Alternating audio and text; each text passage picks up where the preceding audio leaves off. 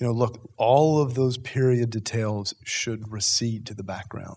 This is all about characterization, all about location, all about serving the story.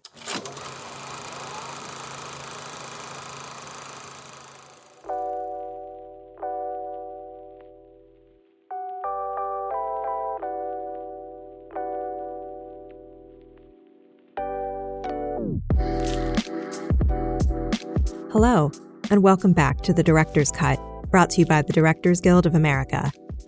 In this episode, a world-weary detective investigates a murder in director Scott Cooper's gothic mystery, The Pale Blue Eye.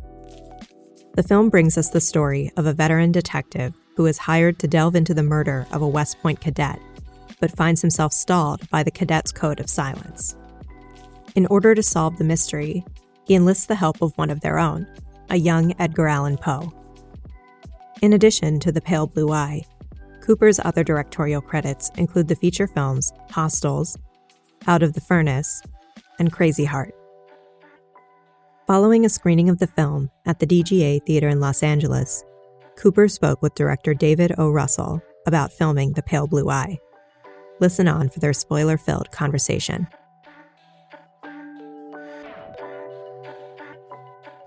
So this picture is an incredible spell it casts. It's just like a painting. It's like a spell, like a witch's spell, which it becomes. It's every character is singular and enchanting from this very weird period of the 1830s, which is such a fantastic weird period that you capture the weirdness of. It's like pre-Civil War. It's innocent, but it's sort of isolated and weird and lonely. And West Point, as I understand it, was not very impoverished at that time. Is that now? That's right. West Point was maybe 28 years old at that point, thought to be an academy for the scions of the wealthy. And the academy ultimately was very close to being razed by President Andrew Jackson because they didn't particularly like the young men that they were forming. And these were really quite intelligent young men, engineers. So that was weaved a little bit into the story. But what I was most fascinated is that you have someone who's this poet, someone who's prone to romantic fancies, someone who really is not the ideal candidate to be at West Point, and who finds himself there. And of course, he was there for a year before he was summarily 7 months, I read. Yeah, that's right. Before he was summarily expelled. But the Poe in this film, was for me really kind of three things. It was it's of course a whodunit. It's also this father and son love story where you have two men who kind of live on the margins of societies, who are somewhat alone, who come together and kind of forge this kinship. And then maybe even most importantly, it's a Poe origin story, because we have these ideas of who Edgar Allan Poe is, who is someone who's obsessed with the satanic and the occult, and someone who wrote about death and tragedy and despair and grief and was a master of the macabre, and someone who bequeathed to us detective and horror fiction. But I didn't want to tell that story because we know who that Poe is. Who is Poe in his formative years? And I'm positing that the events that take place in our narrative are ultimately what motivated him to become the writer he became. It's a fantastic idea. And now tell me about the book by Louis Bayard. Well, just after Crazy Heart, let me back up. Much like Poe, I spent my formative years in Virginia.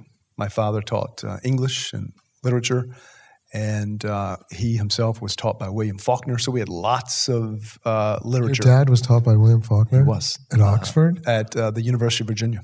Oh, wow. And we had lots of literature lying around our house, lots of Poe. So at a young age, I was introduced to his stories.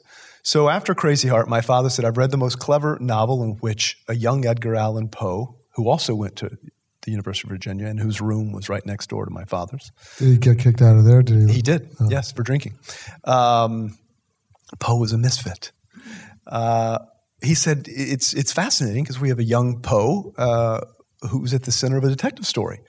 And of course, I read it just as a lark, and because my father recommended it, I thought, my God, this could be a really interesting film. But of course, there are a lot of pitfalls. A story with Poe at the center of it, certainly a detective story, which could be corny. Whom do you find to play the warm and witty and the humorous Poe, which is what he was. He was a great Southern companion. And I actually adapted the screenplay after Crazy Heart. And then after Christian and I made Out of the Furnace, I sent him the screenplay. And I said, I think you're probably too young at this point to play this. But as you know from working with Christian will say, yes, let's do this in 3 years or in 4 years. Right. So it was 10 or 11.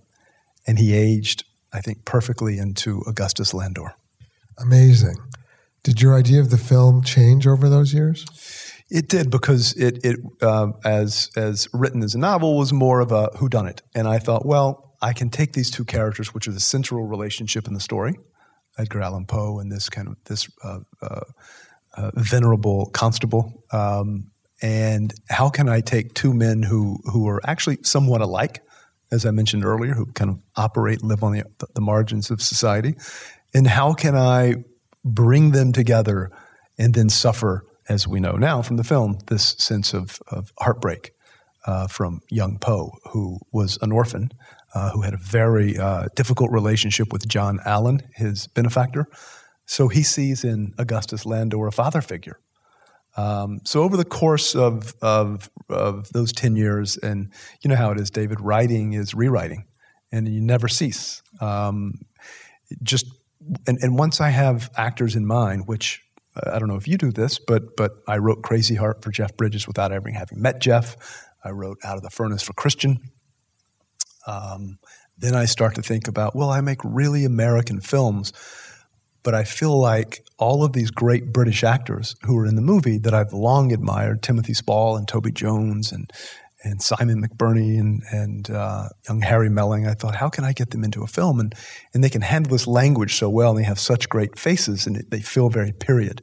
And it doesn't feel like, so often when you see, or at least for me, a period picture, it feels like actors in dress up.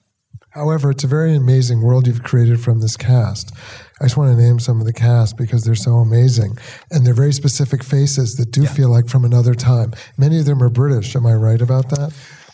Most all of them, except for some of the younger cadets, and of course, my mentor, Robert Duvall.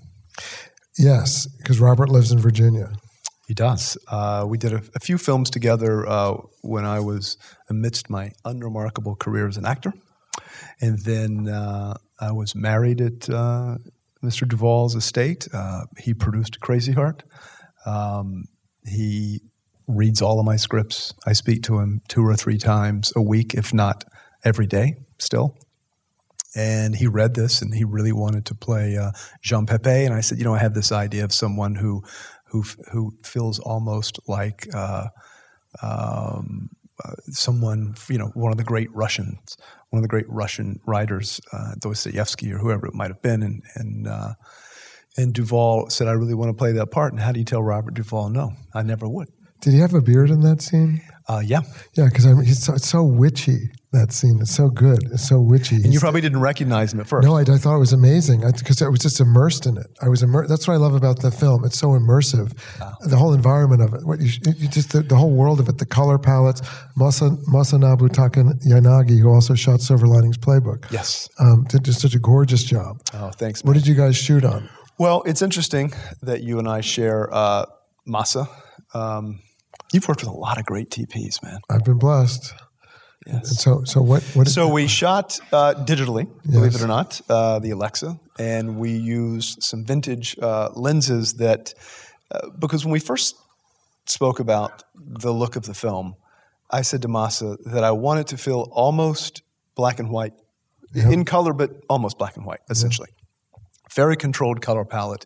And, you have to really be very specific with your production designer, certainly with costumes, with anything that you're going to see in the frame. And it was a really Stefania Cella, is that your? Stefania Cella. Yep. Have you worked with her before? She designed Black Mass. She often works with Paolo Sorrentino. She's Italian. You should see her work in The Great Beauty, which is extraordinary. Yeah. She's a really, really wonderful production designer. Stefania, our costume designer, Kasia Wilicke-Mamone, that my pal Bennett Miller works with her quite a bit. What did he do with her? Capote? All of his films. Oh, yeah, okay. Capote and Moneyball. Foxcatcher. Yeah. So it's really about making sure that we're all rowing in the same direction because, so often, as I mentioned a few moments earlier, when I see period pictures, I feel like I'm watching a movie. And I say this whether it's a contemporary film like Crazy Heart or Out of the Furnace, or if it's period like Hostiles or Black Mass or this, I say, look, all of those period details should recede to the background. This is all about characterization, all about location, all about serving the story. As wonderful as they are, and as you know, these are among the best who practice what they do. So it's really important that they buy into that because it's a little bit like Duvall says to me about acting in awards. He says, Scott, the most acting is the best acting. That's what wins, which of course he doesn't subscribe to that. But it's like that with production design and camera work. So you have to have people who really believe in your idea and your vision of restraint. Yes, nevertheless, it's Chris Peck, who I love, who did great prop master. The prop master, everything the Did actors, he do Amsterdam? Yes.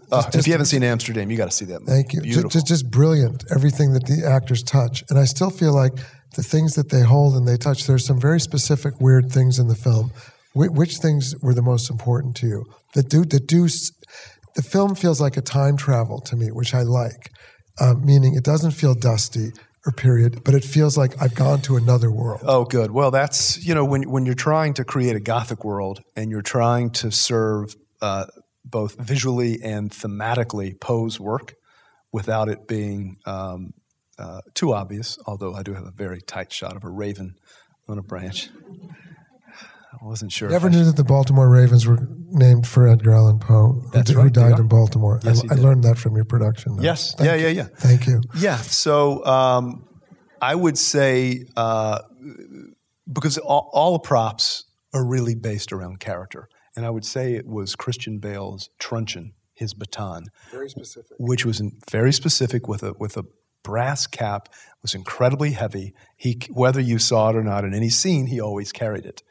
And it perhaps the biggest, most important breadcrumb of all in the opening.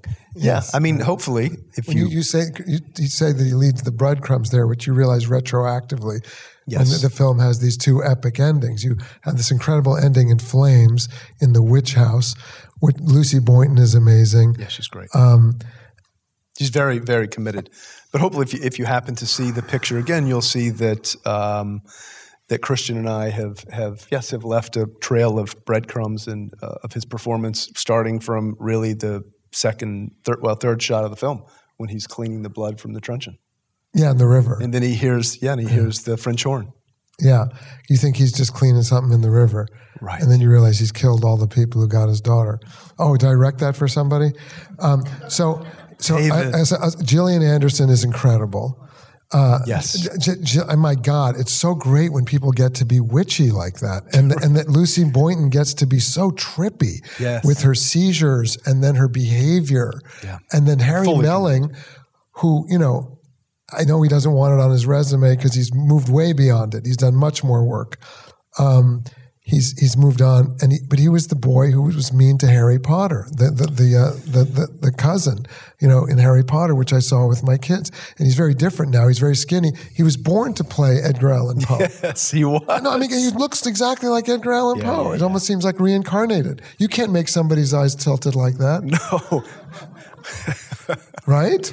No, he was born exactly with the whole forehead and everything. Yes, and we actually shaved his hair back to accentuate his forehead. But I didn't see those Harry Potter portrayals, but I did see. They bear no resemblance to each other. No, but I did see them in the Ballad of Buster Scruggs, the Coen Brothers film, where he played the limbless performer that Liam Neeson carried around the American West espousing Shakespeare.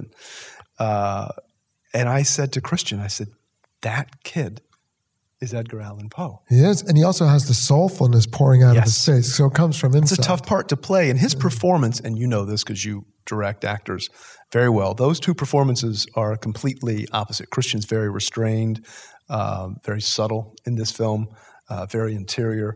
Harry is, he gesticulates. He has a lot of dialogue. He's poetic. He's warm. He's humorous. He's witty. And trying to harness both of those very different performances, which were quite necessary, both on the day and then editing, was a great challenge. Fun.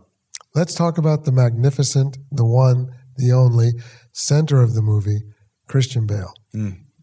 So Christian is a singular actor. Yes. Who Robert Duvall says is one of the two actors, he's known him since Newsies, who acted without studying acting. Him and Billy Bob Thornton. That's right, he did say that. The two that he names.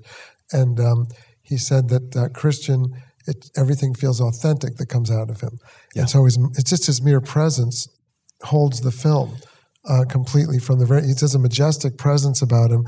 And when people go to him, you feel like, yeah, that's the guy you should go to, where you're going to get to come over and do this stuff. And then you like when he's in the presence of every single suspect of the movie and he's learning progressively weirder things. Tell me about that.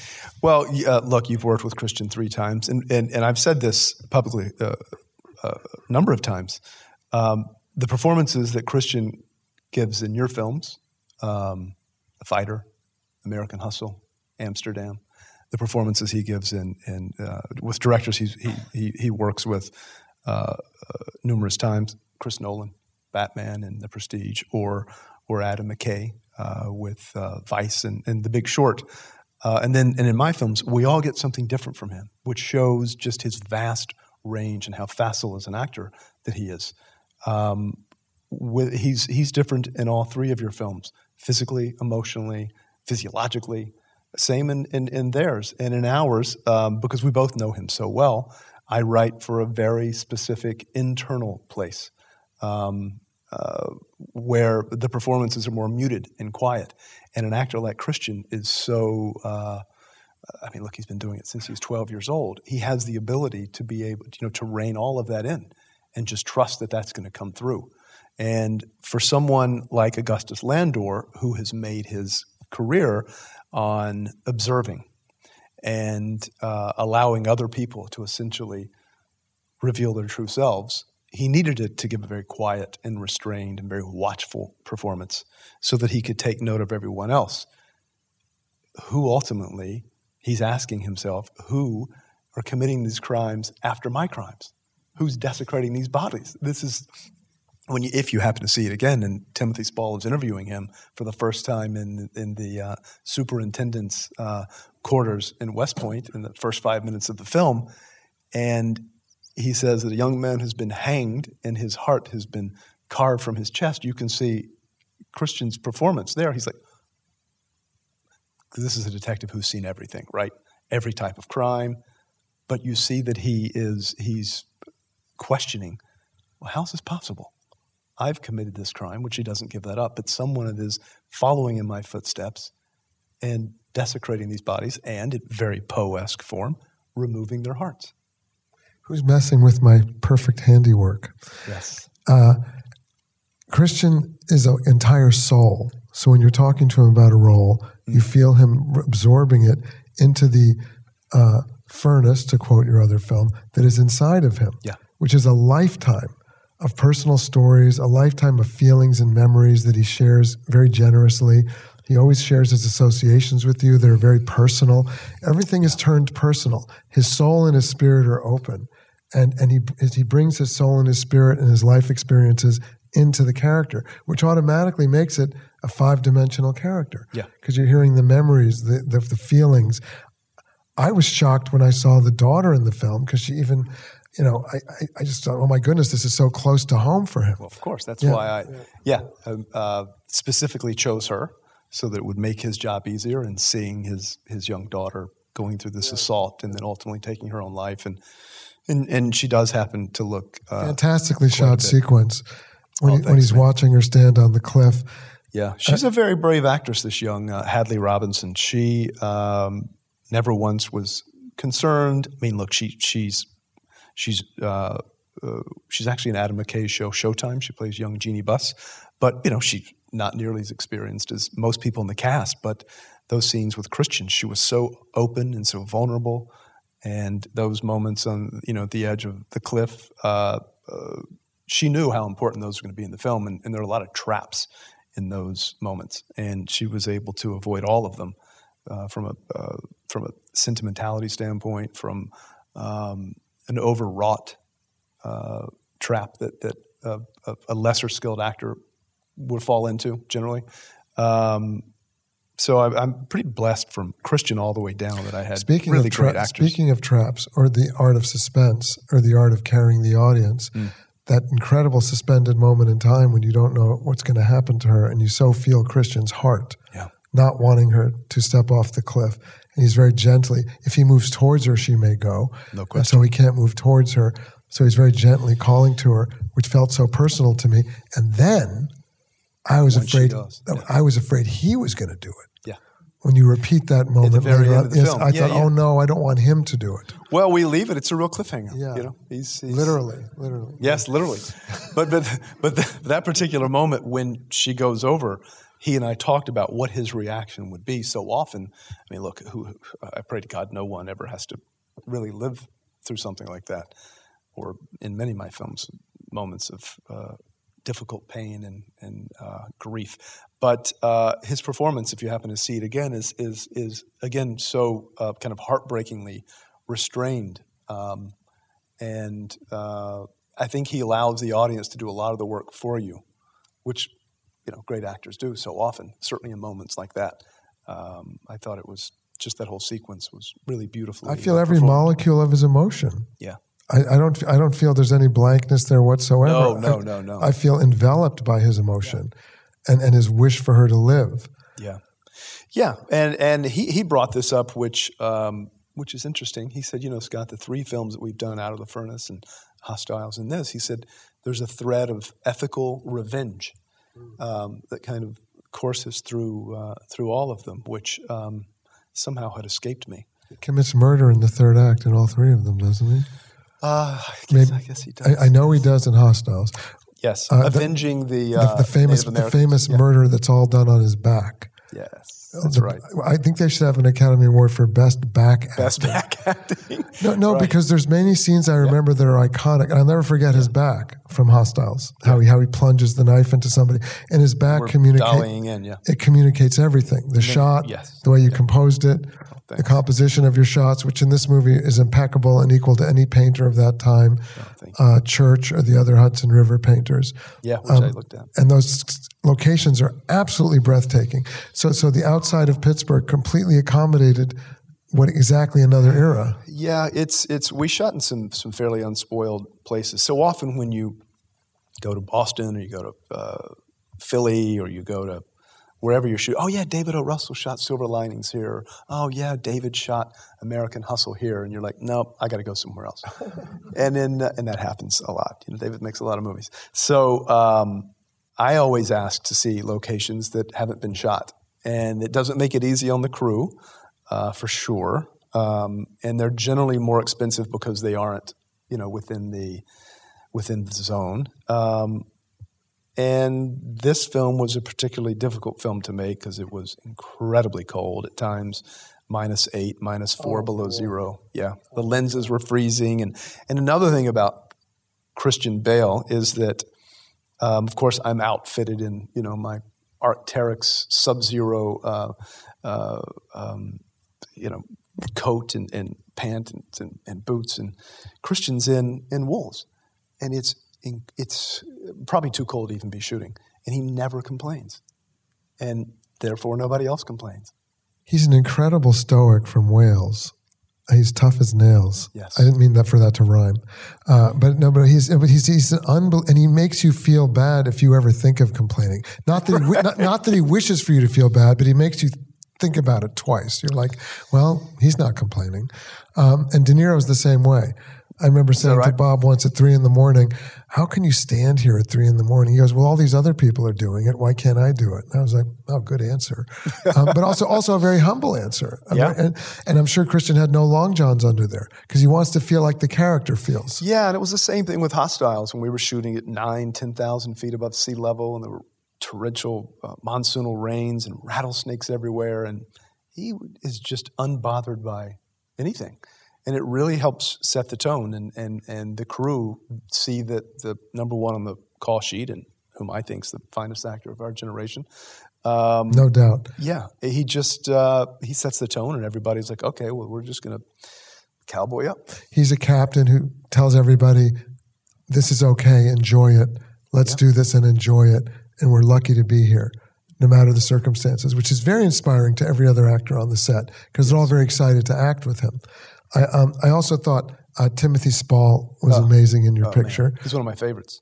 Yeah, another Harry Potter guy, even though you haven't seen Harry Potter. Yes. I know him from Mike Lee's movies. He plays a rat in Harry Potter, and he turns into a rat. Is Toby Jones in Harry Potter too? No, Toby Jones also in another incredible face. Toby Jones. Absolutely. Right out of, he was out of the other Truman Capote movie, not Capote. Yes, and he was great in that. Yes. Infamous, yeah. There's 5 million things to talk about here. Let's talk about how did you shoot the flaming ending with all the falling embers and the family in the middle of everything and Harry Melling strapped to a table, still in love with Lucy Boynton. Yes. Even though she's willing to sacrifice him physically. Yes, that's right. Very carefully. I mean, look, that was a scene that from Fade In, my screenplay, I thought to myself, look, if this sequence doesn't work, the whole movie isn't going to work. And I'm sure as people watch the film, there'll be a segment of the audience who is pulled out of the film, maybe not understanding that Poe was obsessed with the satanic and the occult and rituals. So if you're going to make a film, certainly a Poe origin story, you have to have that sequence in the film. If what I'm saying is these are the events that lead him to become the master of the macabre.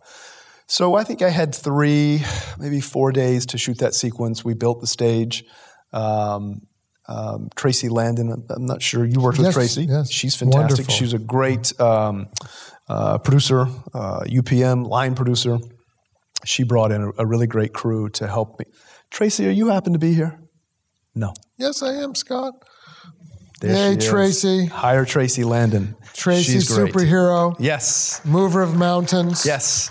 So, that was not an easy... person who makes it all happen. Not an easy shot sequence to shoot, especially when you have fire. So you have to be incredibly careful. But you have an actor in Lucy Boynton playing Leah who is so committed to that. I mean, not only learning all of the Latin incantation, which there was a lot of it, but standing under things that are going to be falling and things that are going to be burning and still maintain the type of focus that she had. Who did your special effects with those things? Jake Braver was my visual effects supervisor. Jeremy, what's Jeremy's last name, Tracy? Hayes. Thank God Tracy's here. Yes, thank you, Tracy. Jeremy Hayes. But truly, if that sequence didn't work, the film wasn't going to work. Well, a couple of more things I want to say. We only have a minute left. Although I understand when Billy Friedkin came here, he said he would speak for an hour, but I won't do that. Yes, he did. So, which is a great privilege. So the film is so beautiful, so immersive, such a dream. It's like living in a dream the way cinema ought to be, I think. And the dream is cast by Christian and every other actor in the piece, as well as your framing, your meticulous framing and direction, from the sets to the color palette to the blue cadet uniforms against the otherwise sort of black and white background. I do have an interesting, fun challenge that we could consider. Instead of saying when you hear that I've used a location, because I find this interesting, you could take up the challenge of shooting it in a way that nobody would recognize. Right. Because I've shot some locations and somebody tells me this was used in The Sting. This was used in The Godfather. And I go, no, where? And then I look at it and it looks completely unrecognizable to me. Yeah. So that's kind of cool as well. If you don't want to go 45 minutes outside the zone. Farther. But you got the gorge. So did you live outside the zone? No, we lived in in Pittsburgh. We shot a few interiors in Pittsburgh, but largely all the exteriors were 45 minutes, hour and a half longer, up northwestern Pennsylvania, central Pennsylvania. And the closer we got to Lake Erie, the colder it got. My God, that wind that just comes off is just so incredibly bracing. But, you know, I always feel like landscape, atmosphere, location are really an important character in my films, whether it's the desert southwest of In Crazy Heart or the still country of Out of the Furnace. Certainly when you're making a film, like a road movie in Hostiles, you start in New Mexico and you end in Montana. I think it really helps the audience lose themselves, become immersed in a story without feeling like they're watching a film, and then just giving themselves over to the movie, into the characters, into the emotion.